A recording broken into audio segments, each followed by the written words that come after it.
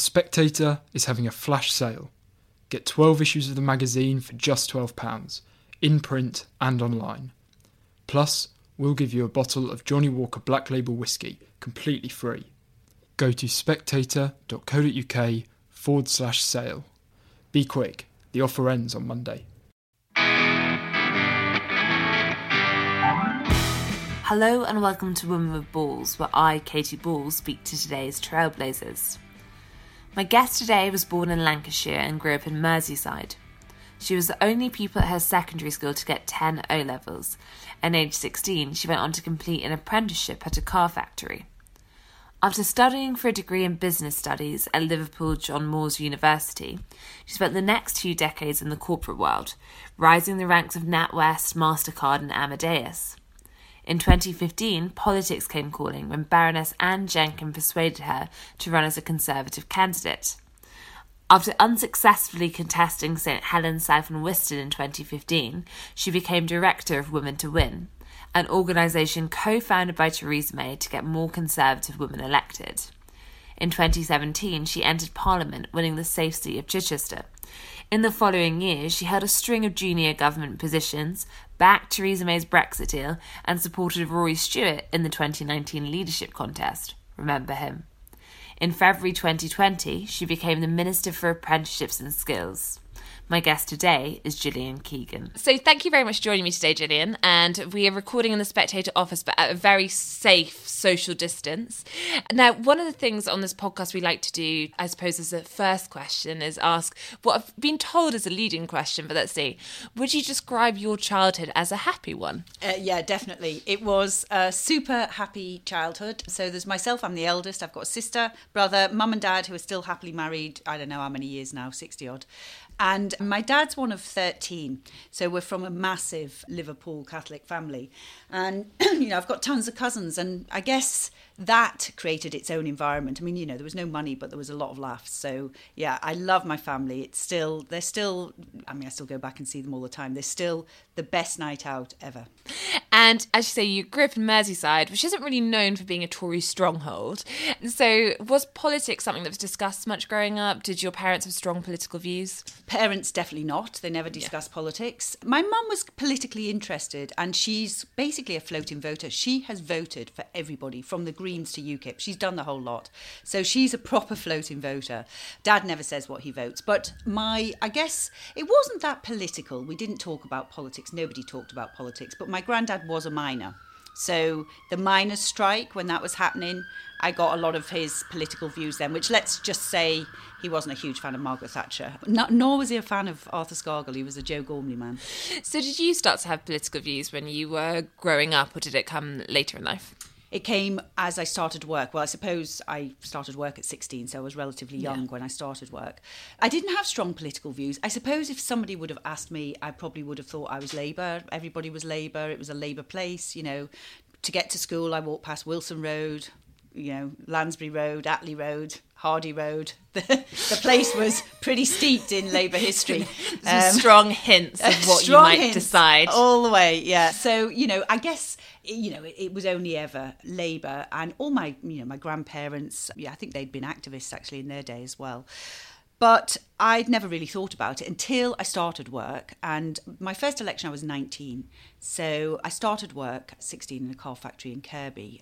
And that's when I started to be aware of, the unions for a start. It was the 80s, it was Merseyside, it was a car factory. There was a lot of strike action, let's just say. And that's where I started to sort of get more experience and sort of look at it. And, of course, I had Liverpool City Council in the form of Derek Hatton, just, giving me a full example of the world according to militant tendencies. So I did have quite a lot of political experiences, That's interesting because we had Therese Coffey on this podcast a while ago, and she also had the experience up close what Derek Hatton and Militant were doing when she was around Merseyside growing up, and it does seem to have had that effect on a few people. Just seeing it made them actually suddenly become much more political than perhaps they would have been otherwise. It was astonishing. It was like jaw-dropping watching it. I actually met Derek Hatton. It's astonishing. There was a wine bar. They opened a wine bar in Huyton, which really was a room in a hotel. It was called Natterjack's, and there was a big opening, and it was the poshest thing that had happened to Huyton, which, let's just say, there wasn't that many sort of swanky venues. Anyway, we go there, and there was a guy and his mate, and they were drinking champagne, and nobody drank champagne then. Nobody. I mean, if you went to the bar, it was polite to say, half a lager and lime, half a lager and black, and that was it. There was no fancy drinks because there was no money. And there he was, and everyone was like, who's this guy? And there was a driver outside, who's this guy? And then we realised who he was, and I just looked and thought, I am pretty sure he's not paying for any of this. I'm pretty sure that either Liverpool City Council or Knowsley Council, because he was on secondment from them, was paying for it. And that's when I just saw, the hypocrisy was just unbelievable. And it was real, and it was real. And actually, they ran the city to the ground. And, when that happens and you watch it happen, and you just see people on the other end of that, it was the same with the unions. The car factory eventually closed, and you just see the life impacts that has. So it does make you think about it. And yeah, that's when I became more conservative. And I voted Conservative from the first election from the age of 19.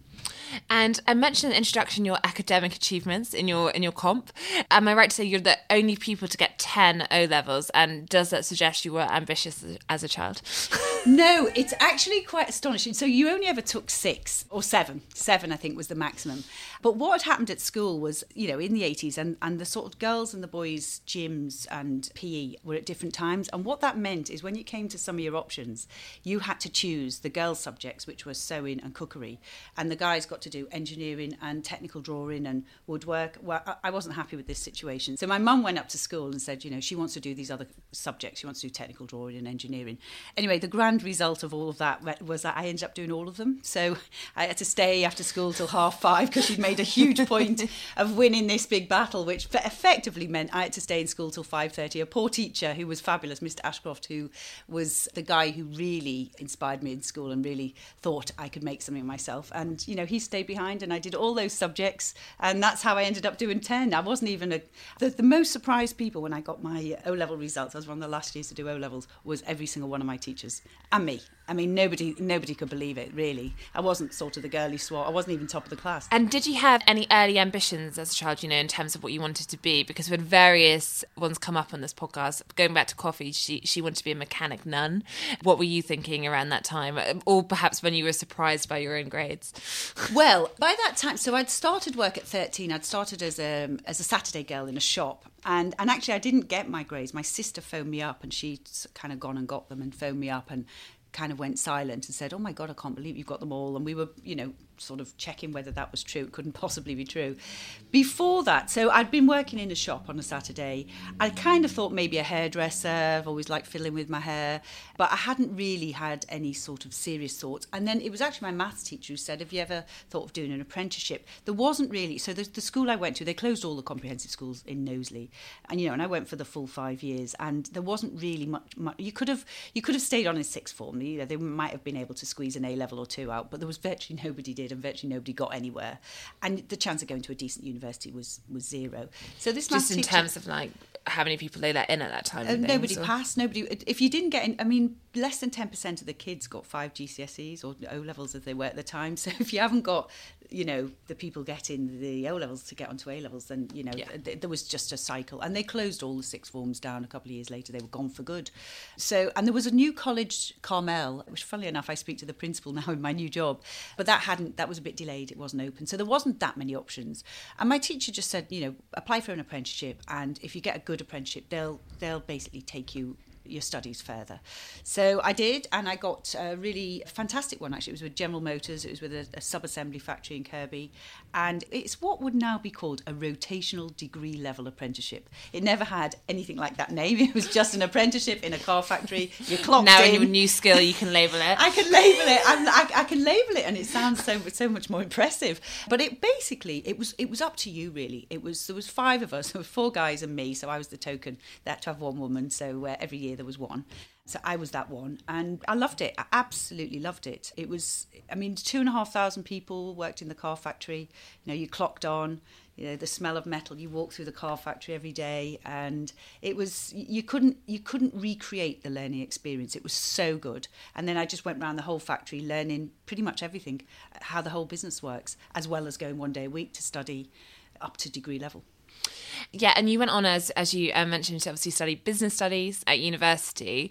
Did you get much of a university experience? No, I went one day a week and a Wednesday evening. I didn't know anyone. I have no friends from uni. I've got friends from Wasn't it like a freshers week then, or...? No. You were working full time. Yeah. The degree was shoved on, right? So I used to get Fridays off, and I used to also have to go on Wednesday evenings after work. And then I did my homework at the weekend, and that was it basically. You know, I did my dissertation on the replacement car market in Europe. It was actually implemented and it was used because it was real, because I was seeing these business problems. So, do you think approaching in that way meant that you perhaps were more focused on using a degree to kind of further your career than perhaps some people are who go to university? Because on this podcast, but more generally, lots of people see it more adolescence, an experience that goes, I think, perhaps compared to other countries like Germany, where people often live at home while going to university, it's almost seen here as kind of a romantic coming of age experience. Yeah, no, I didn't have the romantic coming of age experience. To be honest, none of my friends did. Nobody around me did. Nobody in my family did.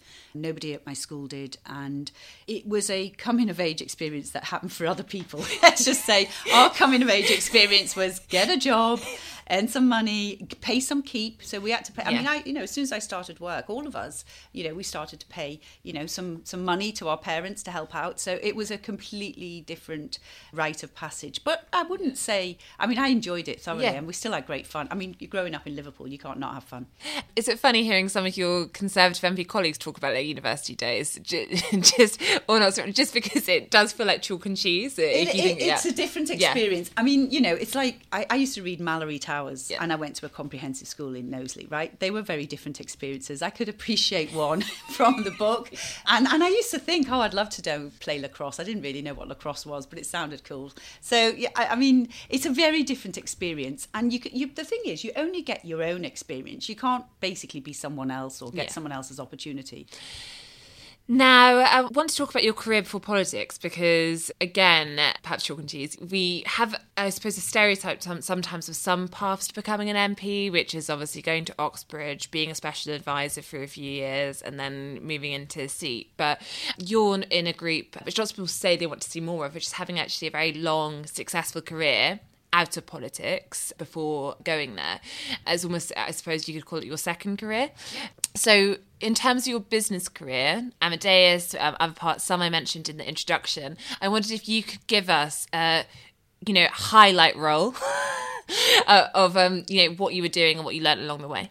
So obviously the apprenticeship, you got to learn everything, and that gave them the opportunity to see what you were good at and what you liked. And they basically said to me, look, you've got a really good personality, you're a very good communicator, you should do something commercial. You've got a head for figures as well. So, we see you more as an outward facing person as opposed to someone in the back room designing the car part or whatever. And that was careers advice of a kind, I guess, but it was actually good. And they did know me quite well. So I started as a buyer, buying the pieces for cars, which was actually a highly stressful job because they just introduced just in time. So effectively everything had to arrive at once, otherwise they didn't make the car. That was a lot of expense with no car. So it was super stressful because they couldn't arrive too early and they couldn't arrive too late. So that was that experience, and that was what I learned there. I then went on through the procurement route to become IT procurement manager for Natwest Bank, one of them. So that was that, and then I was highly commercial. I then ended up bizarrely in Tokyo, which was basically trying to get digital payments sourced. So, it was at the time, it was in the 90s, there was lots of things happening, the internet was coming, mobile phones were coming. And then after that, Did you learn Japanese when you were in Tokyo? I tried. This is so funny because I went to Harlow College to try to learn Japanese. And I spent 6 months trying to do this. And I thought, I could spend the rest of my life trying to do this and never sound any better than a 18-month-year-old. But it did actually make me think I wanted to learn a second language. And I loved Japan. I loved spending that time in Tokyo.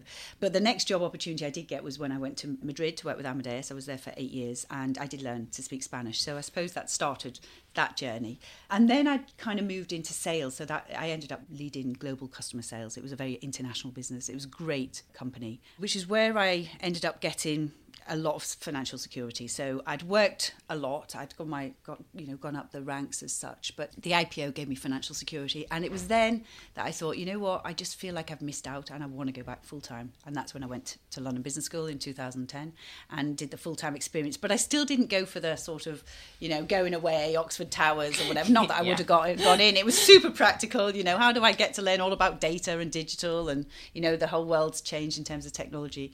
So, that's what I did. And I did, after then, intend to do something different. But then I got pulled back into the corporate world because basically they throw money at you and offer you jobs, and it's hard to resist that. So, I did go back in the corporate world for a couple of years. But then I thought, I'd already started to think about a second career. I thought I definitely want to do something different. The great thing about starting at 16 is you're young enough to be able to do, nearly 30 years in one career. And I don't know how long I'll do in this one, but you do actually have the time because you start young. Now, talk us through the process in which you decide to try and become an MP. And Jenkin, does she play an important role in that? Yeah, she was absolutely... I didn't know this woman, right? So I'd gone to the theatre, which was quite unusual in itself because my husband also had an international business career. So the chance of us both being in London in the week and a theatre and having tickets was really super low. So we'd got organised. I think I'd bought these tickets for his birthday and we went anyway. And during the interval, we met somebody that we both knew who was actually worked in the Japanese business world. And he was with her. And they both knew each other because their kids went to school. And I think the reason they were together was I think Anne had bought the tickets and I think Bernard couldn't go. And she'd invited this family friend. And we met in the interval. And during that 15 minutes, I mean, she's a fast worker, Baroness Anne Jenkin, I must say, but during that 15 minutes, she'd said to me, have you ever thought of being an MP? And I said, no, that's completely random. Why would anybody wake up in the morning as a business person and think, you know what, I'm going to be an MP? So she said, come for a cup of tea in the House of Lords, which obviously is a very easy invitation to say yes to. I've never been to the House of Lords. It's like, I mean, you suddenly feel like you've already arrived. I'm going to the House of Lords for tea. So I went to the House of Lords for tea. Having said that many times, it sounds so good to say House of Lords for tea. So I went there and, I had a long conversation and she basically said, we're looking for more women. We're looking for more women who have different backgrounds and business backgrounds in particular. And, your background, coming from Liverpool and obviously being a natural conservative in a way, nobody had told me, well, in fact, the opposite. Everyone had told me not to be a conservative. So I'd naturally come to the party. So I just built on it from there. But of course, you know politics better than I do. You once you think about, okay, this sounds like an interesting thing to do. I've always been curious. So, I'm like, okay, let's see what's in, open, what's behind that door. Then I had to sort of start at the bottom, really. I had to start at the bottom. And I think that's one of the things that might put a lot of people off. You've got these big business careers. By that time, you've got lots of people working for you. You've got the office with the, the swingy chair and, the views and whatever, and the cash. And you suddenly start again. And you start again not knowing if it's going to go anywhere because it's a random process getting selected in politics. So it's really a bit of a leap of faith. So I can see why a lot of people wouldn't do it. You've got to be in that mindset, which is, I've done this for a long time. I'm going to have a shot at something else. But it's not an easy path because it's much easier to stay in the corporate world and carry on doing the next job and get the next pip up. But, life's too short in some ways to do the same thing for a long time. And at that point, were you a card-carrying Conservative Party member or...? Yes, I had joined the party and I joined the party in 98 and that's obviously after we lost very heavily. And I guess what really drove me to really join the party is we were living at that point, it's actually Jeremy Hunt's constituency now, it was Virginia Bottomley, and she'd nearly lost that seat, which was a very safe Conservative seat. And I thought, my goodness, this has really been, quite a catastrophic event, and, maybe I should do a little bit more to help. I didn't do very much to help because that was just before I then got a job in Madrid and whizzed off there. So, I joined the party, I donated, to the various raffles or whatever, but I didn't get involved, as it were, because I was still taking 100 flights a year in an international business career, so it wasn't really possible. But I did, join. Now, you contested St Helens South and Worcester in 2015. What was that like, campaigning? And what's the process like getting it to stand in a seat like that? Well, it was fantastic because it enabled me to go back and live with mum and dad for a bit. Yeah. So I went right back to my childhood home, staring at the same Artex ceiling that I'd stared at for pretty much all my life. And, you always have this feeling when you're sort of, you don't really start with very much. And you always think, I'll give it a go. The worst thing that can happen is I end up back in my old bedroom, which is, of course, course, where I'd suddenly ended up, there I was in my 40s thinking, Jesus, a little bit too literal. Put some new posters up. Yeah, exactly. Get rid of Jackie. So that was lovely. Now, for my parents, it was a little bit of a shock. They could not believe, they were so proud of the business career that I built and, the spoils of that as well. And they couldn't believe that you'd finally got yourself to a point where you were, earning good money and, financially secure. And then you'd kind of give it up. So they couldn't believe that. Then they were a bit fearful, there were, politics had changed, even when I was younger, you could say you were a conservative and people would just be like, that's weird. But no one would think you were a horrible person or be nasty, or there was no identity politics. Nobody sort of painted themselves as a martyr by their, political, or a good or a bad person by their political party or who they vote for. But that had kind of changed. And so they were a bit fearful. So I actually changed my name. I kept my maiden name up until that point, all the way through my career. And I changed my name to my husband's name because my dad looked so worried. He was like, really, does this job come with insurance? And so he was worried. So I had to kind of take them along the journey because they couldn't understand it. People said it was going to be really tough because, of course, they don't really normally vote Conservatives in Merseyside. Actually, people are still people, and I was finding they were still friendly. They'd say, "Oh, no, we're not going to vote for you" or whatever, but they weren't nasty at all. Only the activists and some of the sort of people who are activists are kind of nasty, but on the whole, people are just lovely. So I really enjoyed it. I enjoyed being back home. I knew I wasn't going to win. And, I got to know Connor and Mary, actually the two Labour MPs who won their seats in that election. And it was a great experience. It's when you know if you want to do it. It's when you know. And there's certain moments. There's your face on a leaflet. That's kind of a big thing, giving it to people. It's like offering a part of yourself. Seeing your face on posters with things drawn all over them. That's a thing. Can you do that or not? Doing hustings where people might be shouting or whatever. Is that how you want to spend your time? Is that how you want to spend your life? And they're really important. You have to test yourself in politics because there's a lot of tests that you get, and there's no point doing all of that and then giving up. And you end that election, as you say, you don't win your seat, but it wasn't as though there was a big expectation that you would. And you, in that process, have decided you definitely want to be an MP. Yeah. I came second for the first time. I was very proud. I mean, a country mile behind the first place. But yeah, I decided I did. And more than that, I thought maybe I could because, I didn't, I'm not super confident. I'm not one of these people like, the world's been waiting for me. Like, here I am. I'm just, let's say I have to build my confidence in a much slower, more normal way. So I had to just do that and see whether I thought I could do it. I'm still like that now, The thing about politics is you spend too much of your time out over your skis thinking, oh my God, now I've got to go on the telly and now I've got to go and do question time, or now I've got to go and do this. It's always something that's, for me, something I've never done before and something that feels like another mountain to climb every day. But that really does inspire you as well. It keeps you stimulated, let's say. Now, you win your seat and you enter Parliament, but it's not quite the huge new intake that was predicted because actually the election ends up being a bit of a disaster for Theresa May. The Tory party hold on, but they have to do a pact with the DUP. What was it like entering Parliament at that point? It's a strange time to arrive, really. It was bewildering, actually. I think the whole thing was bewildering. And the upside is we're quite a close intake for 2017. There's not that many of us. We're quite traumatized intake. Well, we know each other. We used to book a room in the for a meal, and we'd all just about be able to squeeze around the table. Big table, but so that's good. So I think in terms of the friendships, and we all kind of joined at the same time. So that's positive. But actual Parliament, I mean, I don't think even people who'd been there for decades could keep up with what was going on. It was quite an extraordinary time. Obviously, we'd had this sort of monumentous referendum with the results to leave the European Union. And then we had to try and do it in some way, shape or form.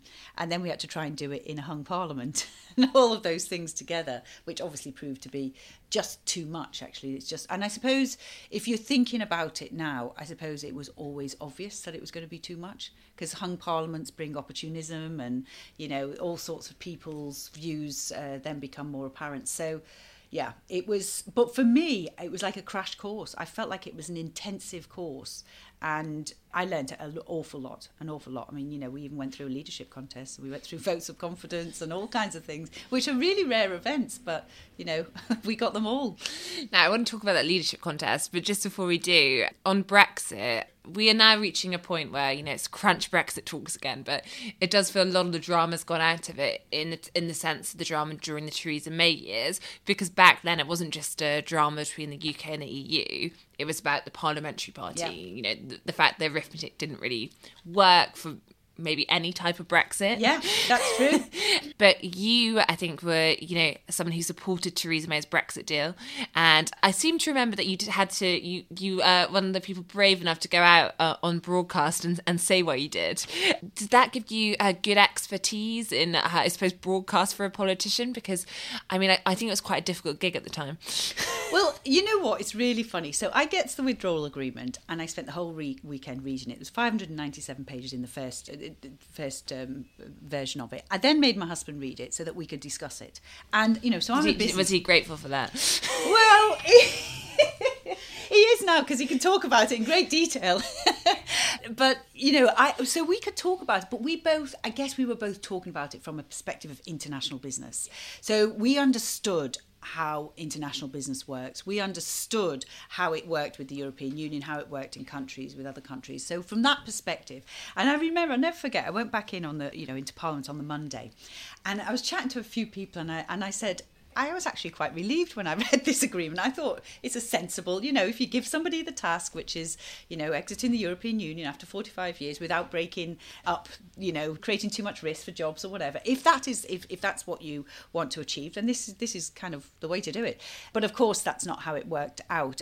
And I realised... What was their reaction when you said that to people? Well, they were saying, no, we don't like this. And when I was trying to probe it, because I had actually read it, I realised that perhaps maybe they'd just already decided they didn't like it or something like this. So I realised there was a completely different sort of parallel universe where all this was going on. Again, a learning experience. I'm quite literal and quite pragmatic, but I then realised that I was doing something that other people were not, which was actually trying to figure out how it was going to work and, really looking into the customs arrangements and stuff like that. So, but that was, I guess, probably my experience of sort of, by that point, nearly 30 years in business and about 2 years in politics.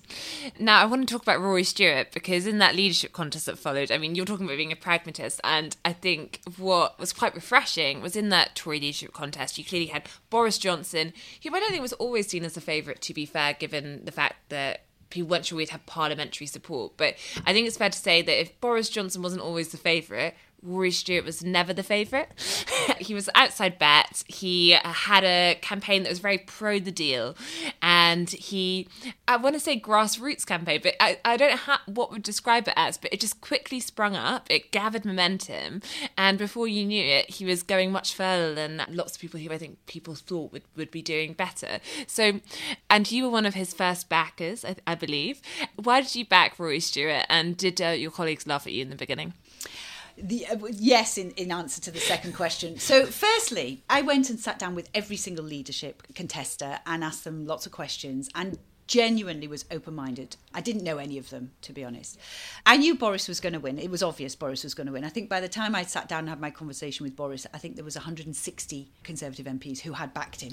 And so I said to him, well, what's the point of me being 161 at first? And it was, the dying in the ditch thing. And I was very honest with him. I said, look, I understand why you have to do this and I understand why it fits for you, but I've got a reputation as someone who actually understands business. So dying in a ditch isn't that sort of attractive for me. So it's going to make me look like I don't know what I'm doing or don't know what I'm talking about. And actually my business reputation is important to me because it's real and it is a differentiator in politics. So I wasn't willing to do the no deal dying in a ditch, which is where that made that back in that difficult. And then I just looked at all the others, and it was when we came to some of the hustings, and I'm pretty clear that to actually be Prime Minister of this country, you've got to be a really good communicator. We've had poor communicators and it doesn't work that well. I just think you need to be able to communicate and just get to the British people.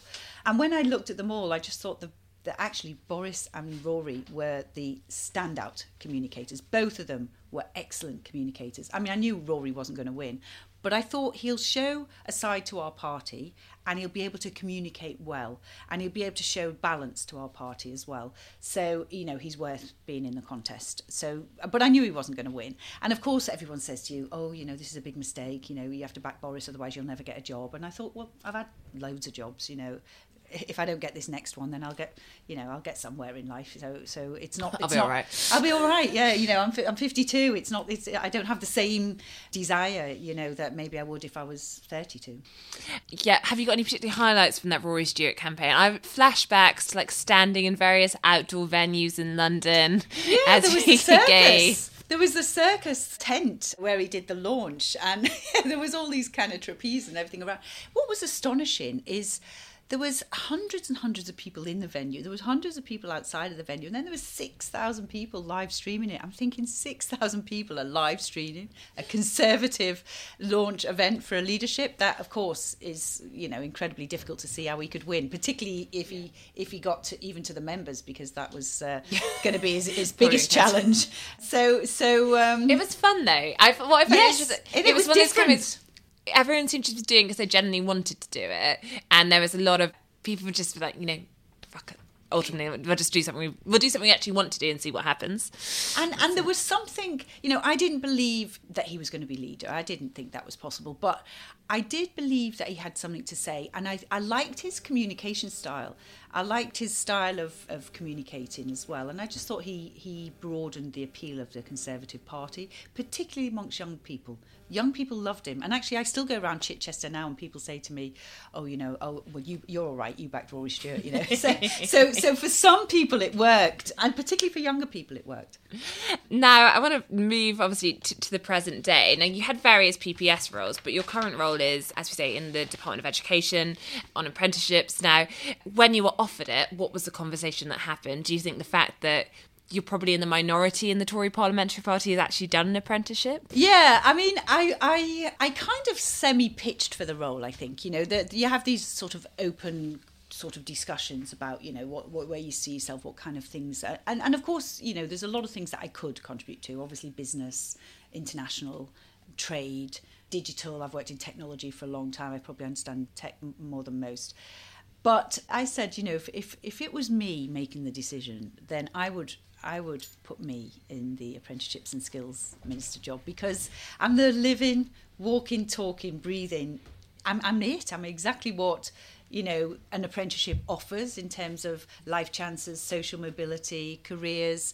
It worked for me. I can be a great advert for it. I really passionately believe in them, because obviously I did one. I think they're the best kept secret in this country. We were talking earlier about why do people still go and get all this debt for degrees when actually you can do a degree apprenticeship, or you can do a higher level apprenticeship for free and get paid. So I really believe in them.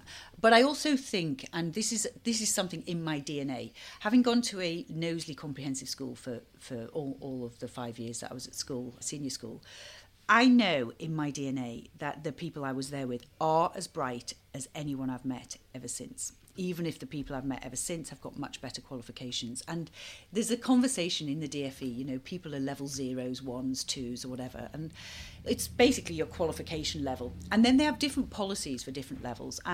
But they're quite patronising some of the policies at the bottom level, because it's as though really you just can't do it. And I think, well, actually most people can do it. They just didn't have a good experience at school. Or they went to school years ago and, they lost, those opportunities. Or, lots of people have very complex lives and difficult things are going on. So, but I know in my DNA that they are as bright, and therefore they can do whatever they want. And in future years, they'll have opportunities. If you can give them the opportunity, they will go somewhere. My best friend, she left school with one GCSE, well, CSE, the CSE bit. She didn't do the GCE bit. So CSE, 1, and the other one left with 0. And I got 10, right? So that was us. And, she's now got a degree and 2 masters, and she came, the local council estate. Her mum worked in the same factory my nan did, Huntley and Palmer's. Her dad was a tradesman, electrician, I think. And, that was it. But now she runs a cancer hospital. she sat next, well, she didn't actually sit next to me. She was in, the lower classes even. So, I know that. I go back to school reunions. I see some terrible stories of people whose lives haven't worked out, but just also people who've basically found their way on in life. So I in my DNA, I believe that. Yeah. And is it your boss? I don't know. The education secretary, Gavin Williamson, also went to a state school. He did. And we're speaking after quite a tumultuous few days for the Conservative Party for the departure of Dominic Cummings and Boris Johnson's Director of Comms, Lee Kane.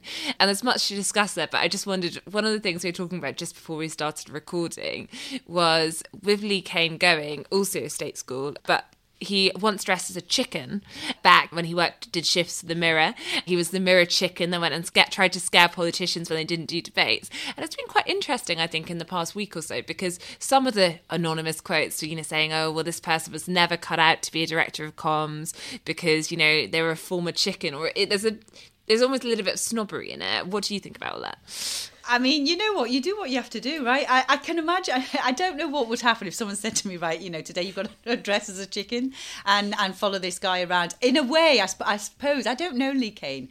I would imagine he probably found it funny. I'd find it quite funny. I'd think, this is actually quite funny. It's quite clever.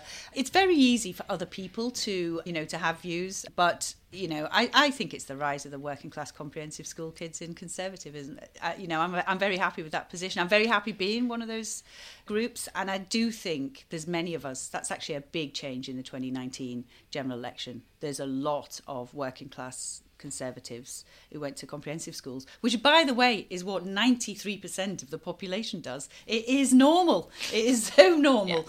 Yeah. It's more normal than anything else, So I think that we just need to remember that. And now just a few very quick final things before we end the podcast. One was, I mentioned obviously change in the party. There's lots of speculation at the moment about what direction the Tory party will go in, with some change at the top. Boris Johnson reset. I think there's also Downing Street saying nothing will change, but some people think something will change. So it's great to report on. But I wondered, what's in your view, how much of a broad church should the Tory party be? Do you think it should be very focused on the red wall, or do you think there's scope, because there's a debate at the moment about how much environment you can do, is there scope to actually kind of reach out to, I suppose, Lib Dem type Tory voters at the same time as red wall voters? Do we need to confine ourselves? So I keep reading articles on this, which I never studied political philosophy, so I'm kind of in awe of it in a way that I kind of sort of glad I'm not one. So I kind of look at it and think, for me, I've always been quite, even when I grew up in Knowsley, the values of the people that I grew up with and my family are the Conservative values. I always used to say, if there was a blind test and you just looked at policies and things, you would probably get more of them choosing Conservative. But the Conservative Party brand has obviously been sort of hijacked by the left, and certainly that's still the case in Liverpool.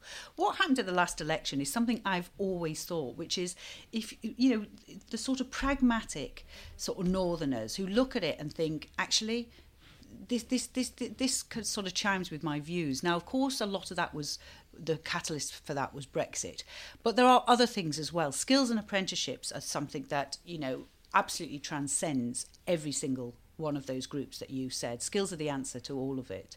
And, everybody thinks that skills and apprenticeships are important, even if they don't think their own kids should do one. When they look themselves in the bathroom mirror, they have to admit that to themselves. They do. That's just because of their own sort of, life journeys. Now, obviously, tone, language and those kind of things and how the party presents itself, well, that can differ at times. And that was quite stark in the last election with Brexit and Get Brexit Done, which was a divisive election. But that now is gone. And I know that most people, even if they voted Remain, I voted Remain, accepted from the get-go, actually, that we should leave, that, we have had a vote and we're Democrats and we ought to do it. So I think most people were in that frame of mind. Coronavirus has clearly got the agenda.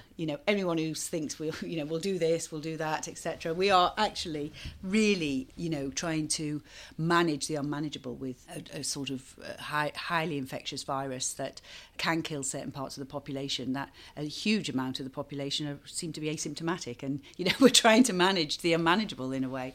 Now, obviously, there's been a lot of things that have had to happen there, but I feel like if we can get, we're sat here today, we've got the second vaccine. It looks like it's 95% viable in terms of accuracy. It looks like we're going to have vaccines. It looks like mass testing is going to become more of a tool that we can use to allow people to see their loved ones in care homes, or to allow people to go into venues and to try and get some normality. Won't be completely normal for a while, but to get some normality back as we go into the next year. If that is the case, then really the agenda becomes much more about the levelling up. And levelling up to me is the number one thing. And it is levelling up that opportunity. It is the kid, the one that sat there like I was in a Knowsley Comprehensive School today, making sure that she has the opportunities that I had, making sure that most of them have the opportunities, not just one, the 1 in 10, that more people have those opportunities. And I believe that that's something that everybody could get behind. Everybody in our party would get behind that. I'm a big, I absolutely support that we need to focus on the green agenda. There's no doubt with COP26 next year that will happen. So, there's a lot of initiatives in that area, and I think everyone can get behind that. So I believe those two things will be able to drive a lot of unity within the party. I hope so, anyway. Fingers crossed. And then final question is one we ask everyone on this podcast, which is just, what is the worst advice you've ever been given? Well, it was my best mate from school, Jackie, who basically, I had long hair and I hadn't done much with it, and she basically told me I was boring and, I was never going to get a boyfriend, and, what I needed to do was, and the place she advised me to go was my nan's hairdresser. And actually they used, for the perm I had, they used the same rollers with the diameter of a pencil. And I tell you that it took 3 years of my social life was gone, just there. I mean, it was the most unbelievably bad perm. 3.5 years later, people were congratulating me and saying how lovely it was, and I'd had it 3.5 years before. So it was just, it took out a whole portion of my life. She was supposed to come with me to give me advice and guidance, but let's just say didn't wake up in time. So that's probably the worst advice that I've ever been given, and she knows it, and she always argues that I got the time wrong, and she would have been there to save me from this disastrous, it to completely change my life. I think I put on about 40 years in one day. So that was the worst advice. And probably the one that I ignored was the one where they said to me, not to go to London Business School, don't take a year off. You're right on the, you're going to get to the top, don't do it. And of course, my life's changed massively from that, because I now find myself in a completely different career. So that's probably the best of the advice that I best ignored, because I love what I'm doing now and I love where I am in life. Thank you, Gillian, and thank you for listening.